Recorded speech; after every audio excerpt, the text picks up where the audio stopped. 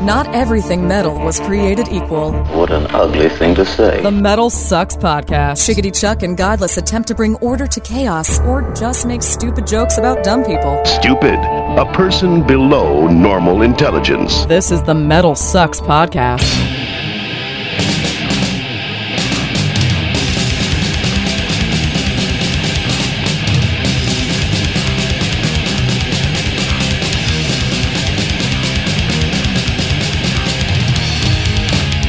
Greetings and salutations, my fine metal friends. Welcome to another edition of the MetalSucks podcast. I am Chickadee Chuck. I am Godless. And we host your weekly session of metal discussion and things like that. And we're happy to welcome you to 2014. Welcome back. Welcome back. We had a little bit of a break. I missed you. Oh, man. I did. I missed you. There wasn't anything to talk about over the break. So I was like, well, maybe I didn't miss him that much because... yeah, it was kind of a boring little break. I did a little bit of tweeting here and there. So if you're not following us on the Twit box, you need to. @BeardedApe is where you can find me, and it's @Godless Speaks on Twitter, and subscribe to us on iTunes and all that good stuff. I try. Man, I can't get this Twitter thing down. I've tried. I go through phases. Like, if I go to a show, I'm tweeting the whole time because I'm bored. But, then I get lost in other things. I'm just not funny enough. My problem is I can't... I try to be funny, and when you try to be funny, then you're just not funny. Yeah. I know people that are really, really, really funny on Twitter, and I'm just not one of those people. I'm not. I'm like, I want to tell you what's going on now. I'm a nuts and bolts kind of guy. It's just how it goes, man. Let's see. This show we're going to talk about... We've got Nostra Godless over here. He's going to make some predictions for the new year, for 2014. I just want to see the results at the end of the year. Right. I want to see if I go like 5 for 5 or 4 for 5. Okay, all right. Because I've got maybe one prediction in me, and that's about it. Mm-hmm. And that's me drinking a lot of beer. and that goes without saying. We're going to talk to Dave Mustaine in this episode. Yes. Oh, that was an interesting interview. It was. It was so interesting we saved it for a month. That's how interesting it actually was. Yes. This is a lot of good times. Well, nobody's hearing from Dave of late, and so here he is. And yeah, okay. No, actually, I found out something in this interview that I did not know about, a particular song that I am a big fan of. And I had no idea that this was something that was real. Mm-hmm. It was about a record label trying to rename a song from Megadeth. I didn't know that I didn't even know that happened. So add some that's depth to the Roadrunner discussion. I know, right? That's crazy, man. And then let's see what else we got coming up, man. This is my birthday month. All we're going to talk about the entire month is me having a birthday. Don't forget Joey Jordan's too. Oh yeah, because there's one thing that happened over the holiday break was. So we'll get to that. We'll talk about Joey Jordan. So you're throwing a party, and if you're like within, I don't know, maybe 300 to 500 miles of Austin, Texas, you got to come to this party. Come to the Homo. That's what we call it now. The Holy Mountain. Is that right? It's the bar called the Holy Mountain. We call it the Homo. That's a good one. I like that. That's where we are going to have the party. I think the biggest debate right now going on is, do you throw a metal party? Like, what do you do? What do you do? Celebration isn't even really in our bones, is it? Well, my problem is that I'm one of those people that believes that you should not throw yourself a birthday party. Yeah, that's BS. I think that if you're going to have a party, somebody should be throwing it for you, right? That should be done by somebody else. So I've been planning this thing, and I'm like, I'm going to celebrate my birthday. And I'm like, because I have to, because nobody else gives a shit. No, not that much. No. I know. So nobody else gives a shit. Well, see, this is so I'm like out there picking up. I think I want buttercream ice cream on my cake. I don't know. But in the metal world, nobody's got enough motivation to throw anybody else a party. That's actually, I think, part of it. Yeah, come on. I mean, that the Austin metal community, if not the metal community at large, would be throwing you a party if they could get off the couch and do anything. Hey, man, it's not Colorado, okay? So there's no excuse. You're not high. Okay, you're probably high.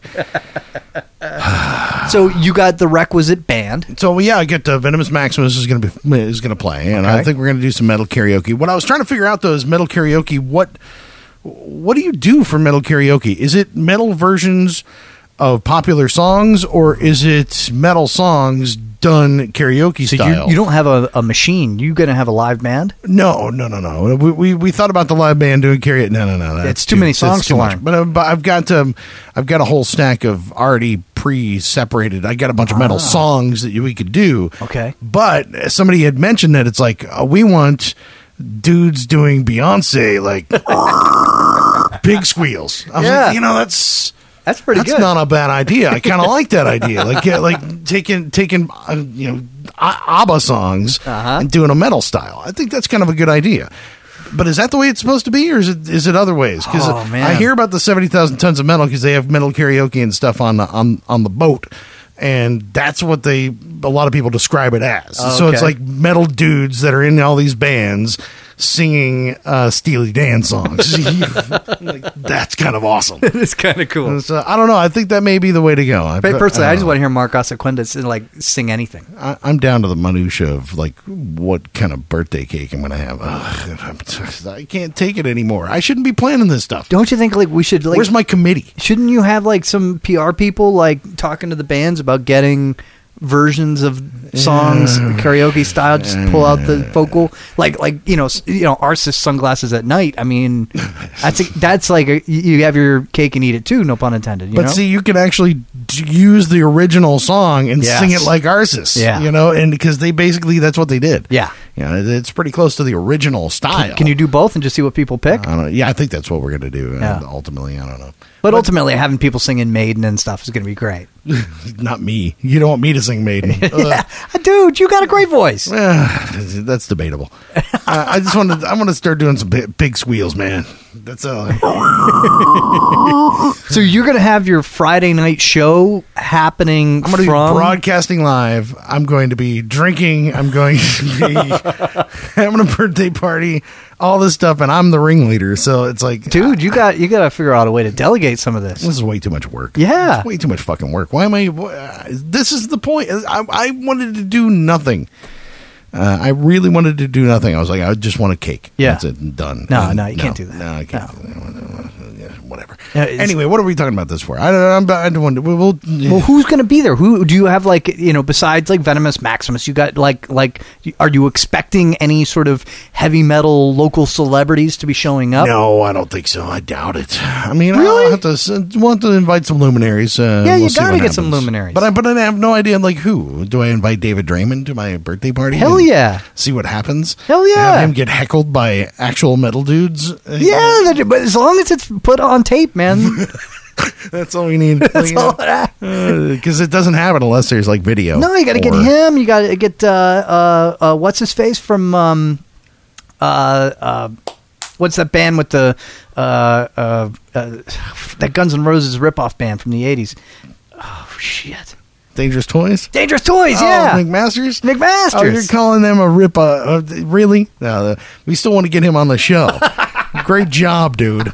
That's all we need. I'm not saying it was them. I'm just saying that was shows before I decided to come on and said fuck you. I don't know, dude. I only know one song. Give me a break. Well, teasing, pleasing. I mean, come on, but still, that was come on. That was GNR. Anyway, I don't want to talk about my birthday anymore. I'm done with that. So over the break, I think there's one news story that happened.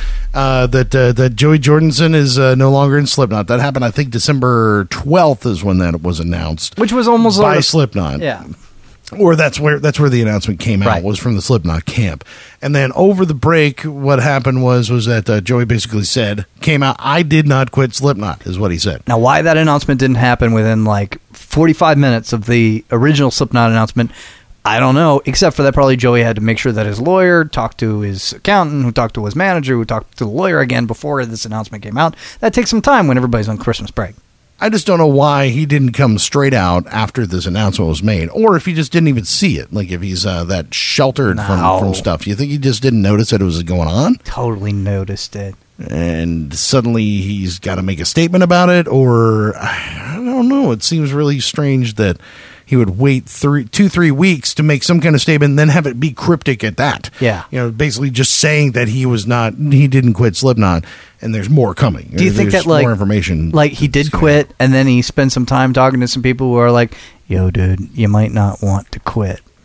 And now he's like, oh, wait, I didn't quit. Oh, like he didn't want, like, if you use those words quit, that means you don't have entitlement to Slipknot and royalties and stuff like that? That sort of thing, yeah. Okay. You know, because it ain't just about who's sitting behind that drum kit. It's about who is a shareholder in Slipknot Inc. Well, if he gets fired from Slipknot, he can get unemployment benefits, right? That means he can go. Oh, this is about more than unemployment. This is right. Isn't that how that works? I don't think that Joey's going to have any trouble getting a job. If you quit, then you can't get your government stipend that you get every month, right? When you're done. No, I don't think that's how it works. I think it's like you quit and you lose your share of Slipknot Inc. Yeah, you probably lose your bargaining as far as even the older stuff there, either old catalog or whatever's, Right. whatever's back there. You know, so I could see that being a problem. Yeah, and I mean, just look at all right. So I read over the break. I read DX Ferris's Slayer biography. 662, which everybody's got to get. So you got to read this thing. It's so good. Yeah, I don't read. Yeah, but I mean, it's Slayer, so it's like But what was interesting about it is that Dave Lombardo gave up being part of Slayer Inc. because he quit, and that had that has a huge impact on his fiscal life, and the reason that they know that is because all of his finances became the public record when he went through this messy divorce. So it's real interesting. The dude is not like loaded like you would think. Like probably Kerry King and Tom Araya are pretty loaded. You know what I mean? That's interesting. So did he lose that the first time or the second time or the third time? I think the first time. So every other time he got back in, it was like he had to renegotiate to try to get some piece of the action. And, they give him money for touring. They'll give him a stipend for when they're not touring.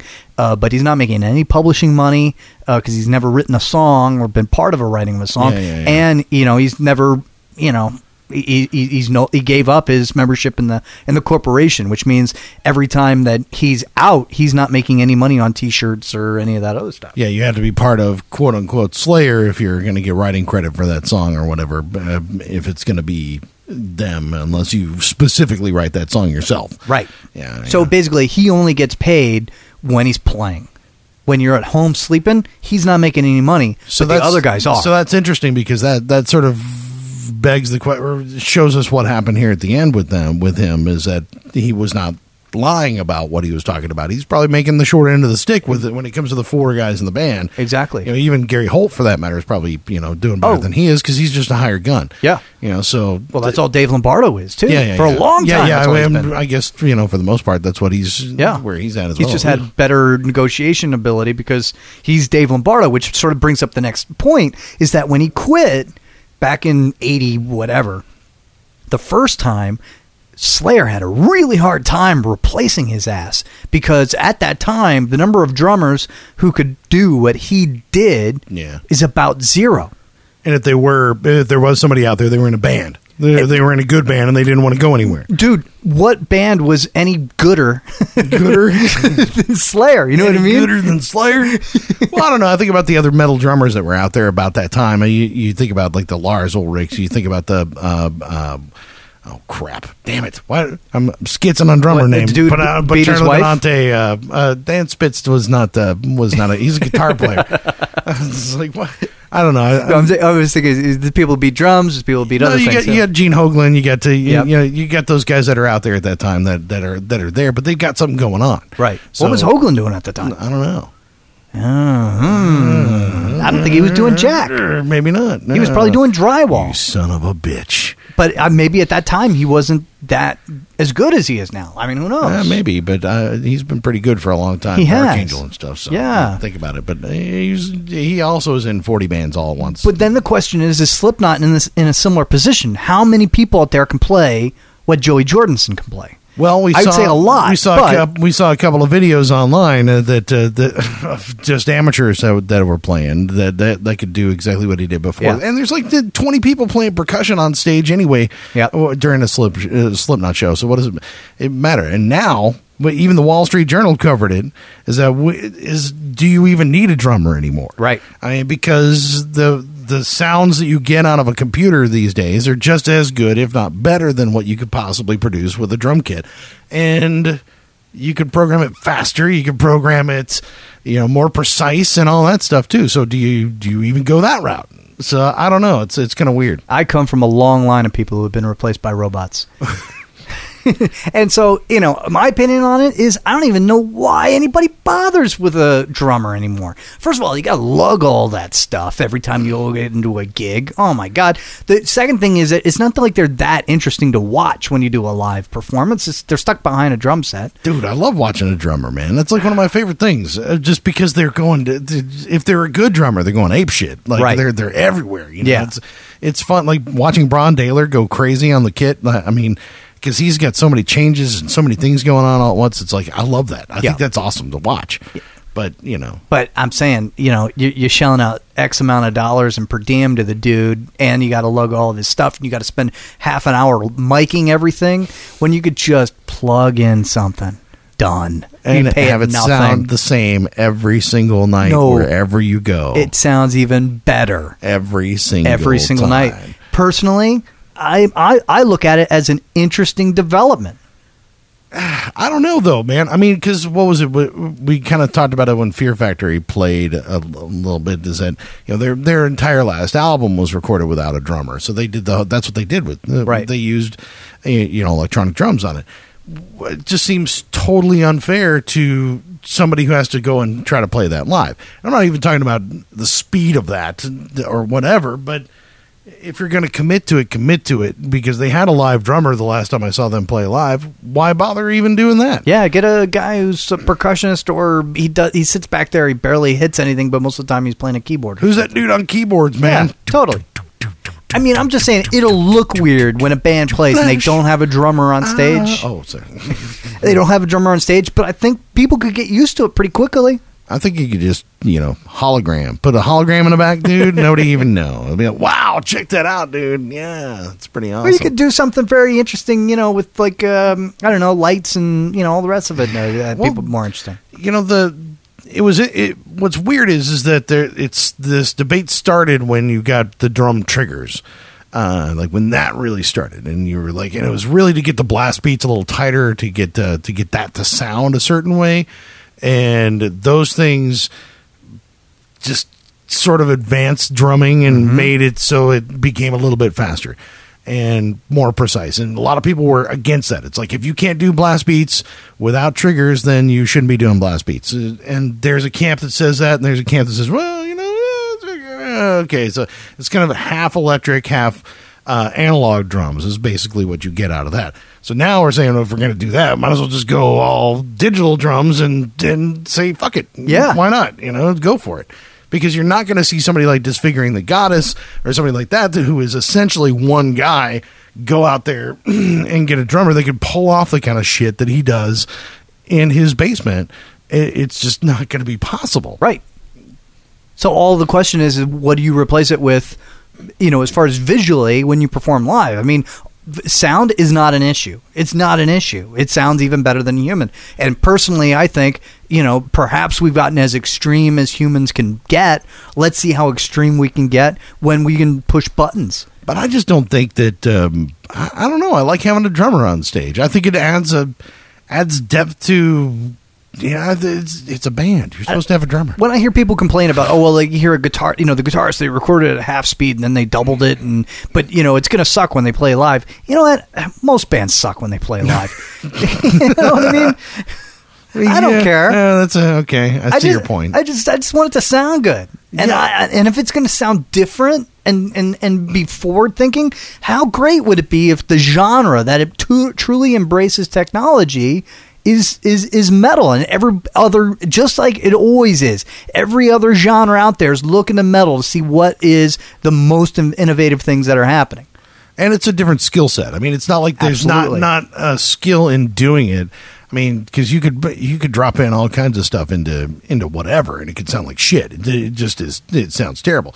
So there's still a certain type of skill set that you have to make that sound good, right? Or so it's just as much artistry that goes into it.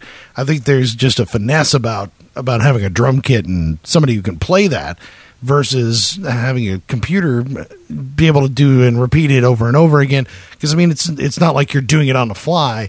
It's something that you can program and just repeat. And that's, I think, the where people will find that to be cheating. It's like, well, okay, how about we just lip sync?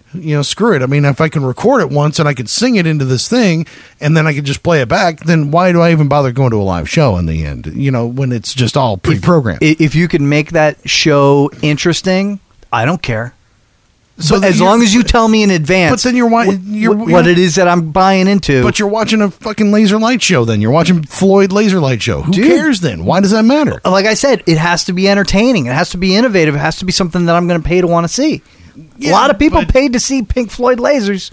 That is true, and so a lot of people have. Yeah, but they know what they're. I guess they know what they're same thing I'm saying. But I want to see a band play their songs live. Yeah, I want to see the band play the songs live. But you know what? I do want to pay to see a band play the songs live most of the time. What I don't want to know, or what I don't want, is to pay to see a band play live and then they're boring as all get out.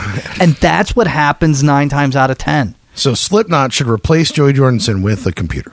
I'm saying it would be. I'm saying if I were a songwriter, a metal songwriter, right, I would be a hell of a lot more interested nowadays and getting myself a little bit of software rather than getting another human being whose opinions I got to listen to.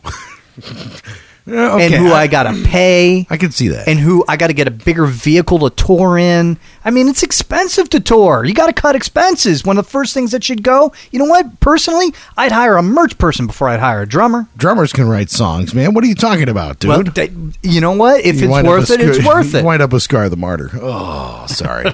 All right, we got to get into our interview with Dave Mustaine. Yeah. He is not a drummer, but his new album still sucks. No, come on. Oh, it's okay. But are you optimistic for 2014? For what? For what they got going for Megadeth? I don't know, man. We'll have to see, dude. And we talk a little bit about that in our interview. Find out what he's got going on in 2014. We didn't have a whole lot of time with him, so we cover pretty much every base that we possibly could as fast as possible, as fast as we possibly can, because. Yeah, and also we get to hear from his publicist trying to keep us on track because we're a couple of dicks sometimes. Dave Mustaine on the MetalSucks podcast.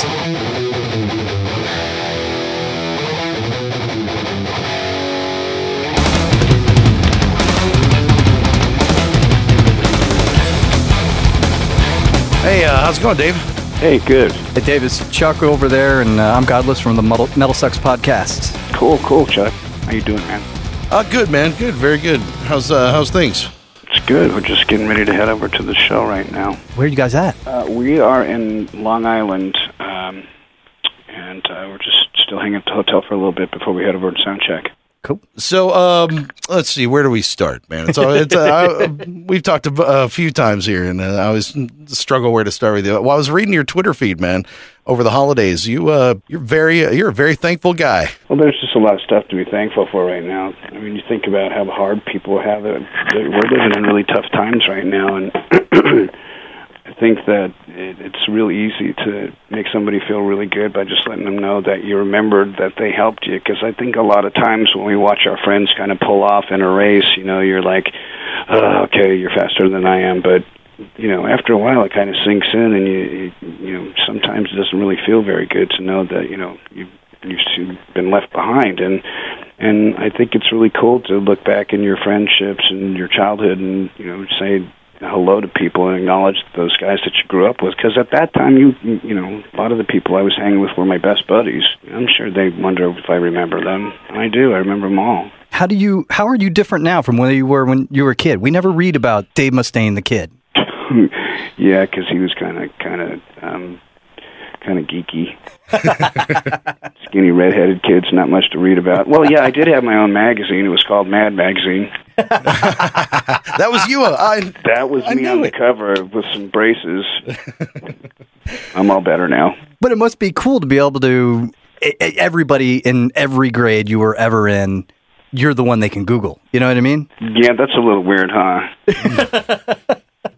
It's not weird. I mean, it must be pretty awesome. It's sort of like you can say, all right, guys, I won. Yeah, actually, that is a good feeling. But, I've never really, the cool thing for me was I was kind of in the periphery in school, so I don't think a lot of people even know that I went to school with them. We moved around so much that when we would roll into another city, my dad would find us pretty soon, and we'd end up having to move because my mom and dad had an inflammatory marriage, and there's a lot of bad stuff that happened. So, I went to a lot of different schools, and I know a lot of, I had a lot of different friendships, but they were really short. Do you feel like that contributed to where you went in life at that point, like right after high school when you're still teenager? Well, it certainly helped me not to get attached to people. And, I think a lot of times that, we have relationships with people, they become very parasitic where you kind of take people, as emotional hostages, and you don't really allow the friendship to, people to have bad days and stuff, or, like I have a friend of mine who is a hardcore Israeli guy, was, in combat and stuff, and I barely ever see him, but whenever I see him, it's like we have, just saw each other yesterday, we're best buddies and stuff, and it's really cool that I don't have to keep that relationship on life support every time I leave. That's kind of the sign of a true friendship, right?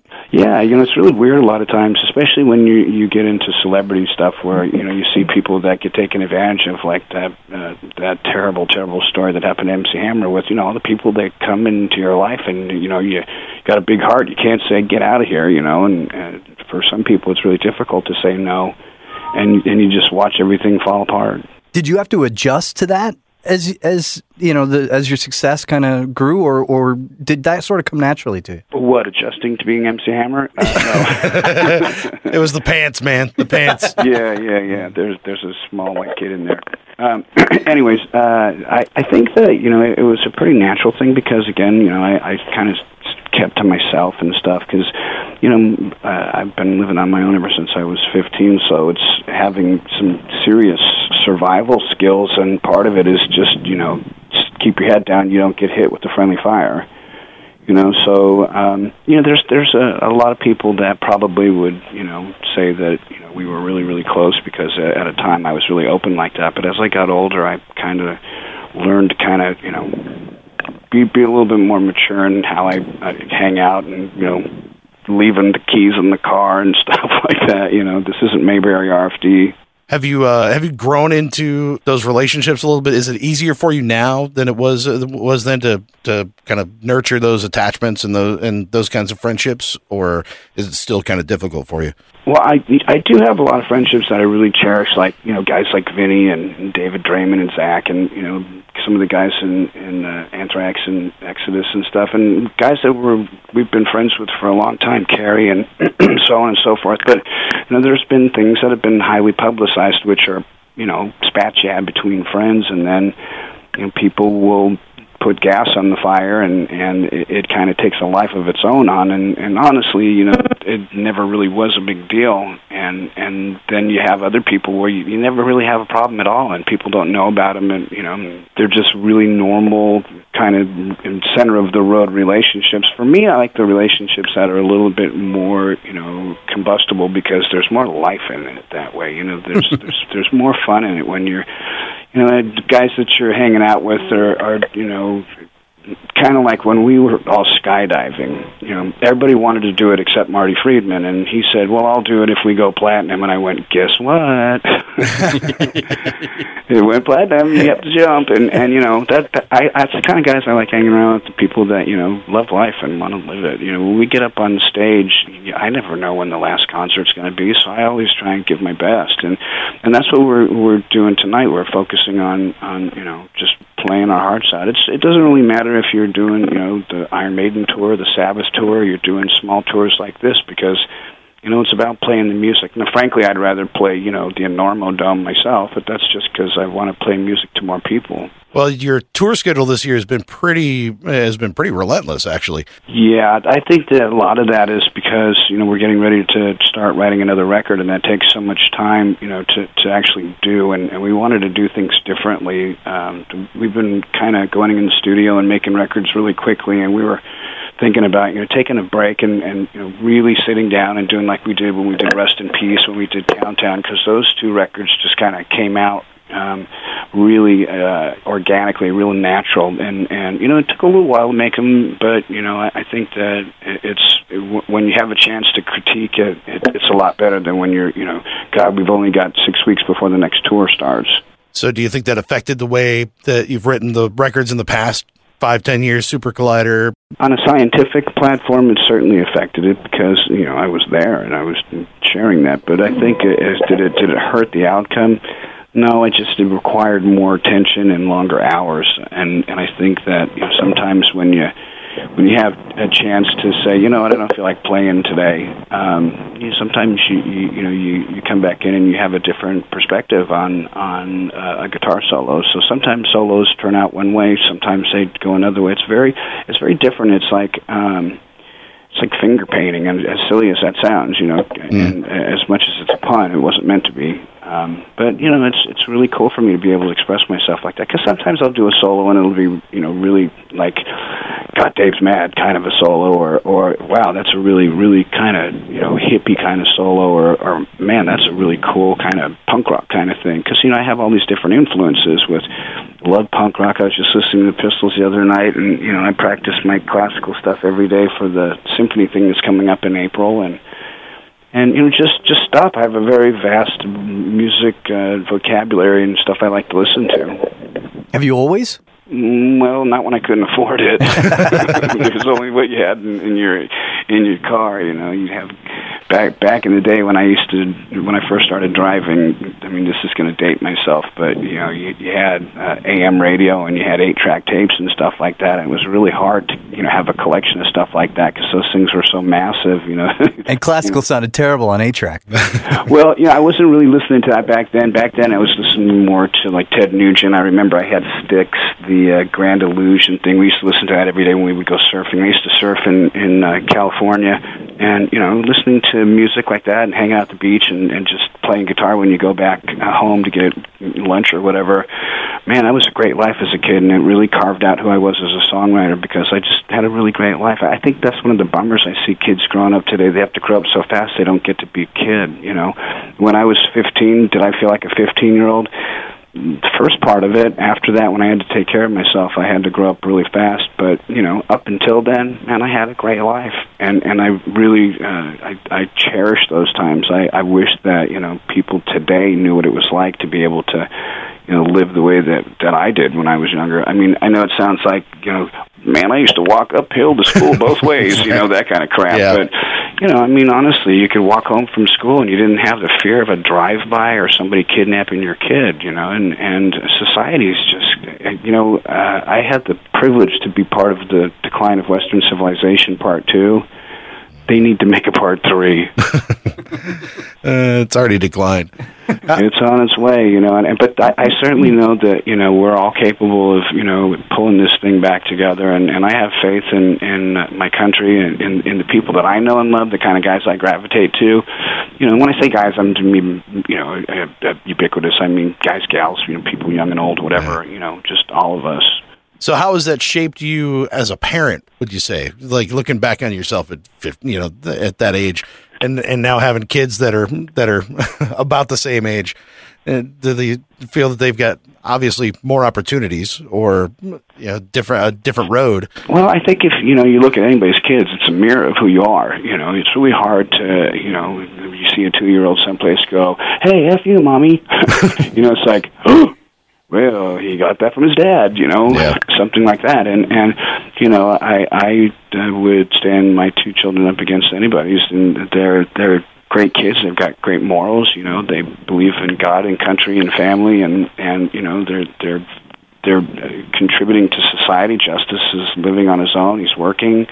You know, he works in management. You know, he goes to college. I mean, how many kids you know that are 21 that live on their own, have a job, and go to college? You know, that aren't druggies. He's sober. You know, Electra is an amazing country singer. We just spent 2 weeks out in Nashville, and she was co-writing with, you know, 10 of the best songwriters out there. Since when does a 15-year-old go out there and get songwriters to co-write with you? usually they say, "Here's my song, make it big. You're lucky. I'll talk to you." That kind of thing. Mm-hmm. I mean, I don't know that for sure, but I'm just saying, that's kind of how it is with songwriting. You don't know somebody. It's like, "Hey, my kid can sing." Oh, great. So can my dog. You know what I mean? I've watched some of the YouTube videos, man. She's a good musician. Well, she's on her way. The thing that you saw, she was singing for the troops, and I thought that alone was so honorable, to see a little 15-year-old girl be willing to take her time, her vacation time, and fly up to Washington, and I mean, that's emotional stuff. You're going to go see men and women who have sacrificed their life and limb for our country to go into a ward, because she went into the amputee ward and was singing to the people there in Ward 57.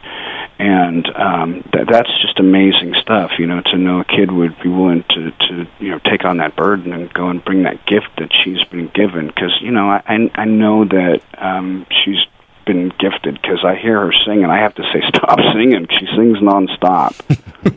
Ward 57 sounds like the name of the next Megadeth song. If it wasn't, if there was a way to show honor and respect about that, I probably would consider that. But it's just so sad, that we even have to have something like that. We can't all just figure it out. I mean, we're smart enough that we can cohabitate. I think that a lot of the reasons people are not tripping on some of the stuff that's going on is they just don't know. If you know about some of the stuff that goes on, and you really do the research on it, you start to be, enlightened. It makes you appreciate the time you have here a lot more, and appreciate your friends a lot more. I mean, think about it. The thing that happened between David Ellison and I, if that isn't a huge example of forgiveness, I don't know what is, because, guys that sue people don't usually get back in a band together. Yeah. But, I mean, people all deserve second chances. I got a second chance. I've had several second chances. So, I mean, and it may not even be about the music. It may just all be about that one lesson to show people, hey, you know what, life is really short. That dude from Fast and Furious just died. If you're pissed off at somebody, work it out. I mean, there's no reason. It's like that old Irish saying, if you hold a grudge, be prepared to dig 2 graves. Have you kind of worked things out, even just within yourself, about the Roadrunner relationship at this point? What's wrong with Roadrunner? Well, no, it just seemed like there was a lot of stuff being said about him in the wake of the last album. Oh, man, you're totally misreading that stuff. Okay. The thing that, I said, I had a lot of people there that I liked and loved, and there were some people there that I didn't, and I think that's part of human nature. And I didn't really like someone taking a song that had been released and changing the title on it and re-releasing it to our fans, because in a way, it just kind of doesn't look cool. And, I protested against it, and when I said who came up with the idea, they said it was the president of the label. I figured, well, that's not going to be an easy fight, and I just rolled over on it and I figured, you know what, we just signed with these guys, let's work on it. And it's really hard when you're trying to look backwards and say all the things that went wrong, because we remember the things that go wrong so much more than we do the things that go right, and a lot of things went right there. I really liked Mike Kidder. I did have a couple of visits with Jonas that were pleasant, and the international people I just absolutely loved. The Canadian label was amazing. The English label was amazing. We just didn't click here for some reason, and that's okay. I don't really hold a grudge with these guys, and I'm sorry that I've given the impression that I did. I don't hate Roadrunner at all. If I found a band that was a great band and needed a label, I would say, you know what, you might want to consider these guys. I don't even know if they're still a label, though. That's the whole thing. I know that they got purchased by Warner Brothers, and they just started to kind of, go in different directions and stuff. So I hadn't heard the story about this song. Which song was it? A Tout le Monde. Oh. one of the biggest songs we've ever had. They were gonna rename it?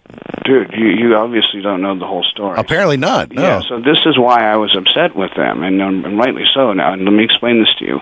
We had done the Tu Le Monde on euthanasia, and I wanted to do it as a duet, but we never found a woman that I thought would be the right voice for it. So comes in Christina Scabbia, and I went, she's the one. So I figured, let's re-record this. We'll release it as a single on the Japanese release. It'll be a B-side in Japan, just for the Japanese fan, because they like those cheeky kind of little things, right? Mm. And I got to make this our last thing, guys. I got to get on to my next interview. But, So we recorded, and the guy goes, we want to release it in America. And I said, it's supposed to be a B-side for Japan. Well, we want to release it in America. Well, we already released it before, and the people at radio, they listen to it ahead of time and tell you, they give you an idea what's going to go on, that. And they said, you guys submit this to radio 7 years ago. Well, it was actually 14, I think, but, whatever. And they said, well, we're going to submit it under a different name. And they submitted as Set Me Free, because the end of the chorus goes, these are the last words I'll ever speak, and they'll set me free. Mm. And they thought that changing the name would do that. And, I think it's kind of clever to do stuff like that, but not with our fans. Our fans are really smart. Heavy metal fans are, and that's one of the things probably I protest the most, is that, we just immediately get vilified when people look at us because we've got long hair. Now, granted, a lot of people that, have long hair, we've got some scars and stuff that make us a little bit unapproachable, but I think that on the inside, we're all just as capable of loving as anybody else. And, I look back at the time when that happened, and, I was mad. Am I mad now? No. Do you got time for one more question? Sure. So Tom Araya recently was talking about how there won't be another Big Four tour, he doesn't think, because he said that there was a one band that was not interested in it. And everybody afterwards, sort of without knowledge, assumed that it was Megadeth that's not interested in that.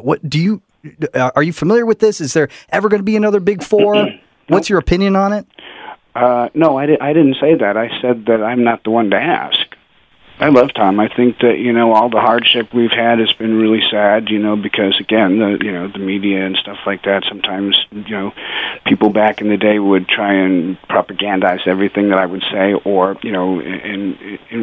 put this inflammatory twist on whatever. And, there was things I did and said that, caused some problems between Tom and I, and, we worked it out. And so, man, I have no problem with him or Anthrax or Metallica, so I don't know where that came from. I could be some really old stuff that got regurgitated again.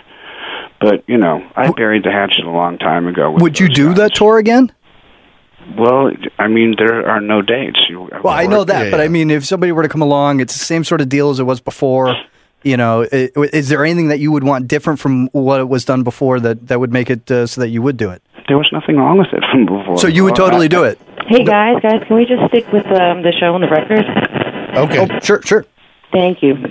Yeah, just know that there's no problems there. So whatever, let's end this on a happy note. I certainly look forward to seeing those guys in any capacity, in a bar, on stage, or, in a bus.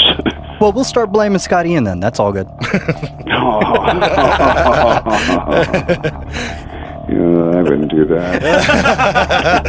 Right on, man. Thanks, guys. All right, we appreciate it, man. You got to take care.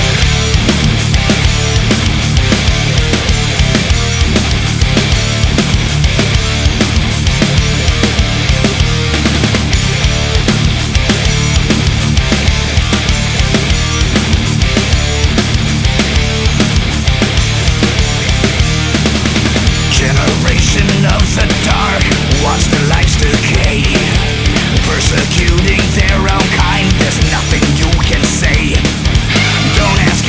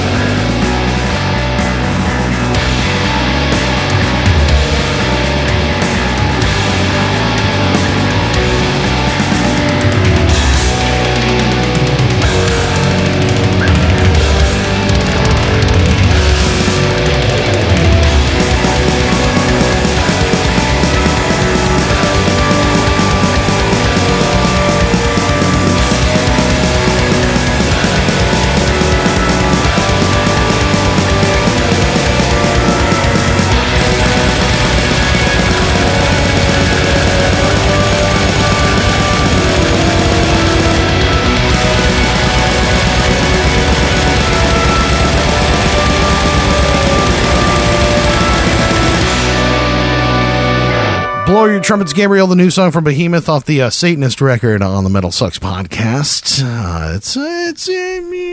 You weren't too excited about it. Yeah, I mean, it's good, right? It's not a bad song. I'm looking forward to the rest of the album. Hopefully there's something a little more meaty in there. Now, you remember when Megadeth put out like their first song of their album, and I was like, oh my God, that's so bad. And you were like, no, it's okay. They put out the bad song first. Right. And then it turned out, I was like, nah. And then, this one's not that bad. This is not Super Collider, so... Right, when I hear it, I'm like, that'd be a pretty cool first song of the show. You know what I mean? Get you going at the concert. You know what I mean? Yeah. It sounded like a live song to me. When you step out there and you rip the Bible up in front of people, boom, done. Yeah, check it out. That's right, the Satanist bitch. Blow those trumpets. Done. Yeah, I like it. No, it's not a bad song. I actually think it's pretty good, but I've heard there's so much I love from them that seems... in the middle, kind of mediocre compared to the stuff that I really love from Behemoth. So. I was kind of hoping that like this would be the year of Behemoth, like that Behemoth would like somehow cross over almost maybe even mainstream. You know that this might be the album. They're working on it in Europe, so I mean, yeah, but I mean, I could like when Metallica put out. And Justice for All. Yeah. And they finally had that one video on. It was like, oh my God, Metallica are starting to go mainstream. You could feel it. It was freaking scary. Yeah, totally. But with Behemoth, I'm like, as unlikely as that it seemed when Ride Lightning and Master of Puppets, Behemoth, it seems unlikely until now, but I was hoping that this album would be the one that would like cross. See, I think we have a weird perspective on a band like Behemoth because I just don't think we see, you're not being Polish.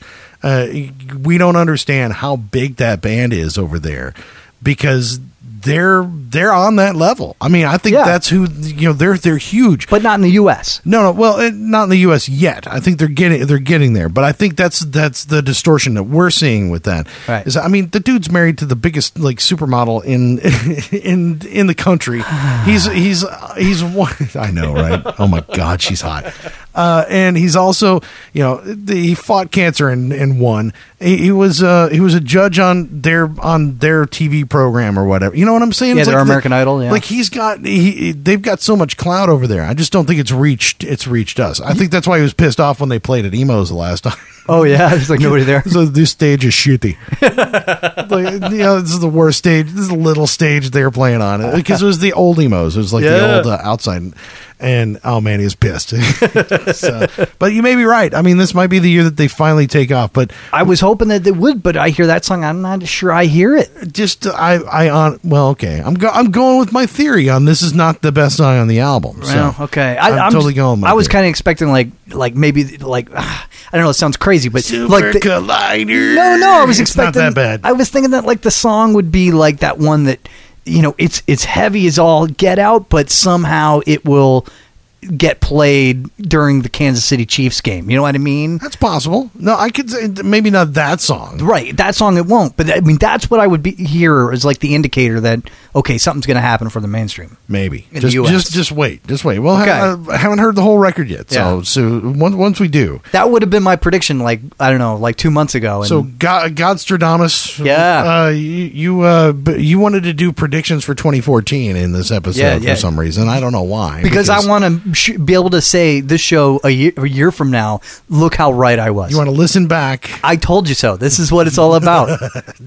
Oh, crap. I don't know if I like this. I'm totally not sure if I like where this is going. Totally. Well, all right. So what are some of your predictions First for prediction, 2014? Metallica have got to tour this year. And they're going to tour a lot.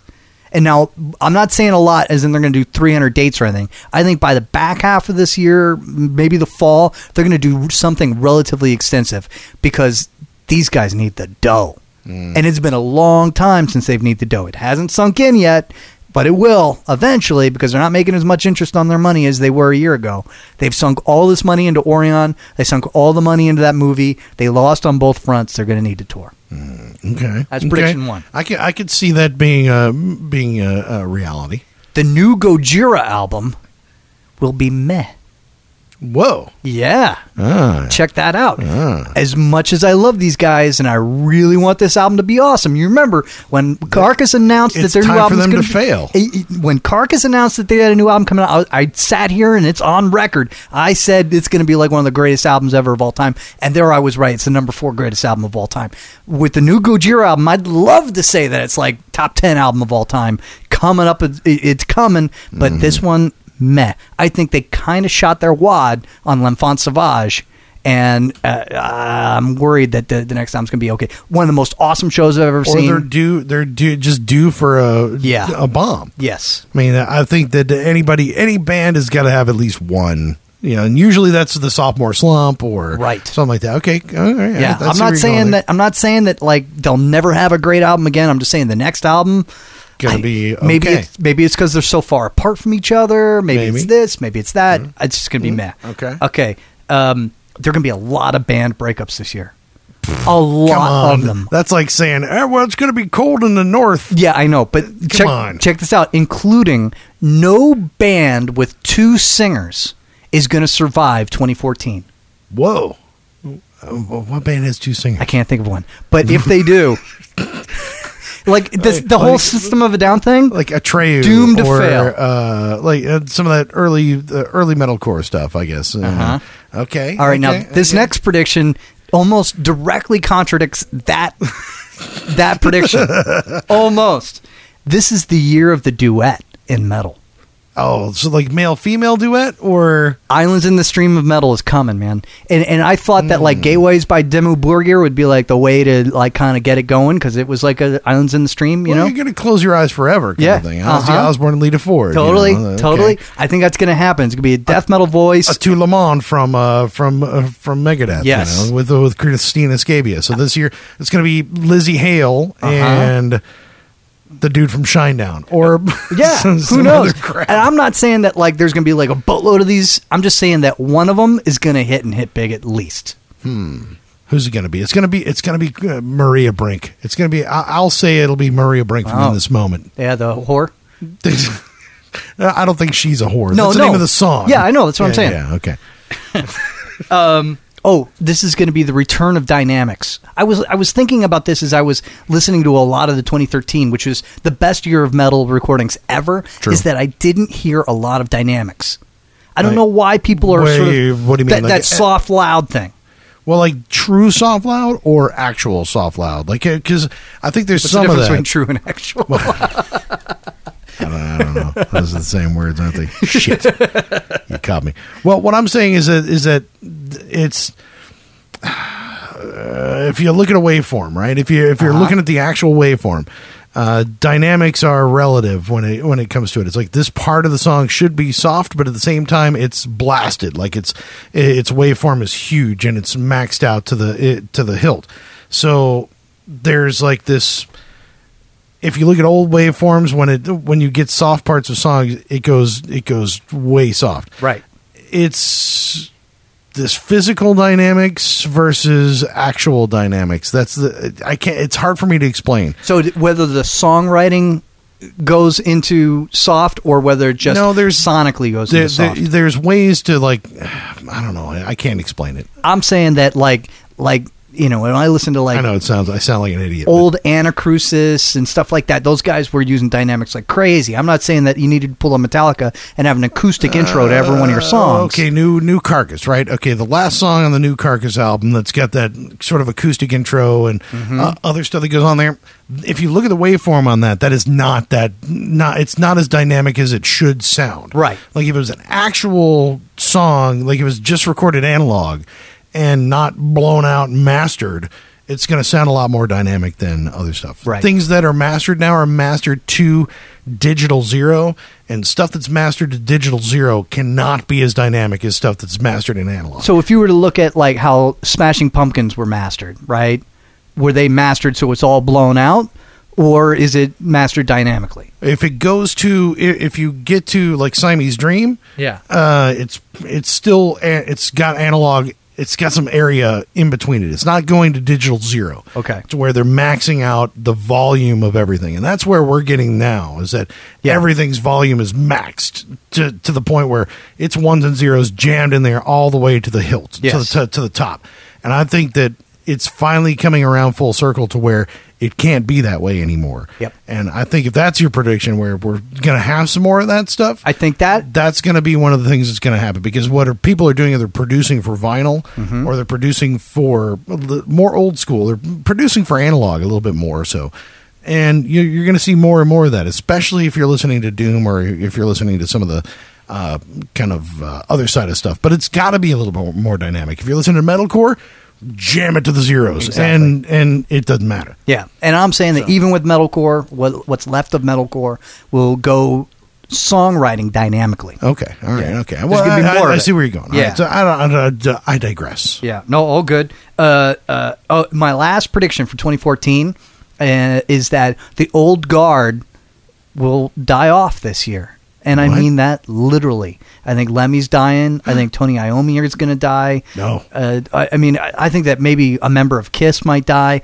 I mean, just like you name it, if they're over the age of 60, they're totally, and probably one or two. I think there's going to be more deaths this year than in any year previous for the world of metal, and I think it's only going to escalate as we go on. I don't like you. I think that if you are friends with somebody in a metal band who's had a slight cough in 2013, you might start planning what the memorial is going to be like in 2014, because like Jeff Hanneman's memorial was kind of because nobody had time to plan. They threw that thing like within a week or something. So start thinking about it. Oh man, I don't like to think about that stuff. That's wrong. I know. I don't want to think about it either, but I want to be right at the end of the year more than I want to be, I just don't even. I think Lemmy is going to get healthy. I think Lemmy is going to open his own yoga studio, and everybody is going to go to said yoga studio and get healthy with him. The only thing that can help Lemmy right now is Photoshop, and Decibel have already figured it out. My God! Hey man, you want to make his hips look bigger and his tits look awesome? Yeah, I know. He was Photoshopped so much he could have stuck him in Victoria's Secret. He didn't Vogue got his ass. Yeah. Tell you what, man, don't even say. I don't even want to think about a world without Lemmy. I really don't. I just don't want to even think about that. What are you gonna do? We're gonna keep him going. We're gonna keep him alive. Damn it! I don't know. All I'm saying is everybody ought to be. If you are friends with Lemmy, knock on his door once a day. So you think the old guard is going to be who we're going to be missing, huh? Yeah, yeah. Okay. And I think it's good. I mean, it's bad that people are going to die, but I think it's good that there's going to be a lot of new things or things that are recent that people have been kind of going about, that people are going to start getting excited about, because they're going to be doing really exciting, awesome stuff, and it's going to be replacing. 2013, the most exciting thing came from guys who were nearly 50 years old. This may be a topic for another show, actually, since we're getting down to the end here. But do you think that the old guard has to die off for things to change, to things to start moving in a different direction for metal? I mean, I know that we've taken a lot of different directions in the past 40, 50 years worth of music that we've heard. But is it a matter of you've got to get these people... Does it have to be part of that change for those guys to fall by the wayside? Is that important for something like that? I mean, when you can look back on their catalog, if Slayer is still making albums, you're still listening to new Slayer records. You're not going back and listening to Rain and Blood. Yep. So I mean you are, but you know what I'm saying. It's like, do they have to be gone and to be remembered, or do we get to remember them all along, and they can just ride it?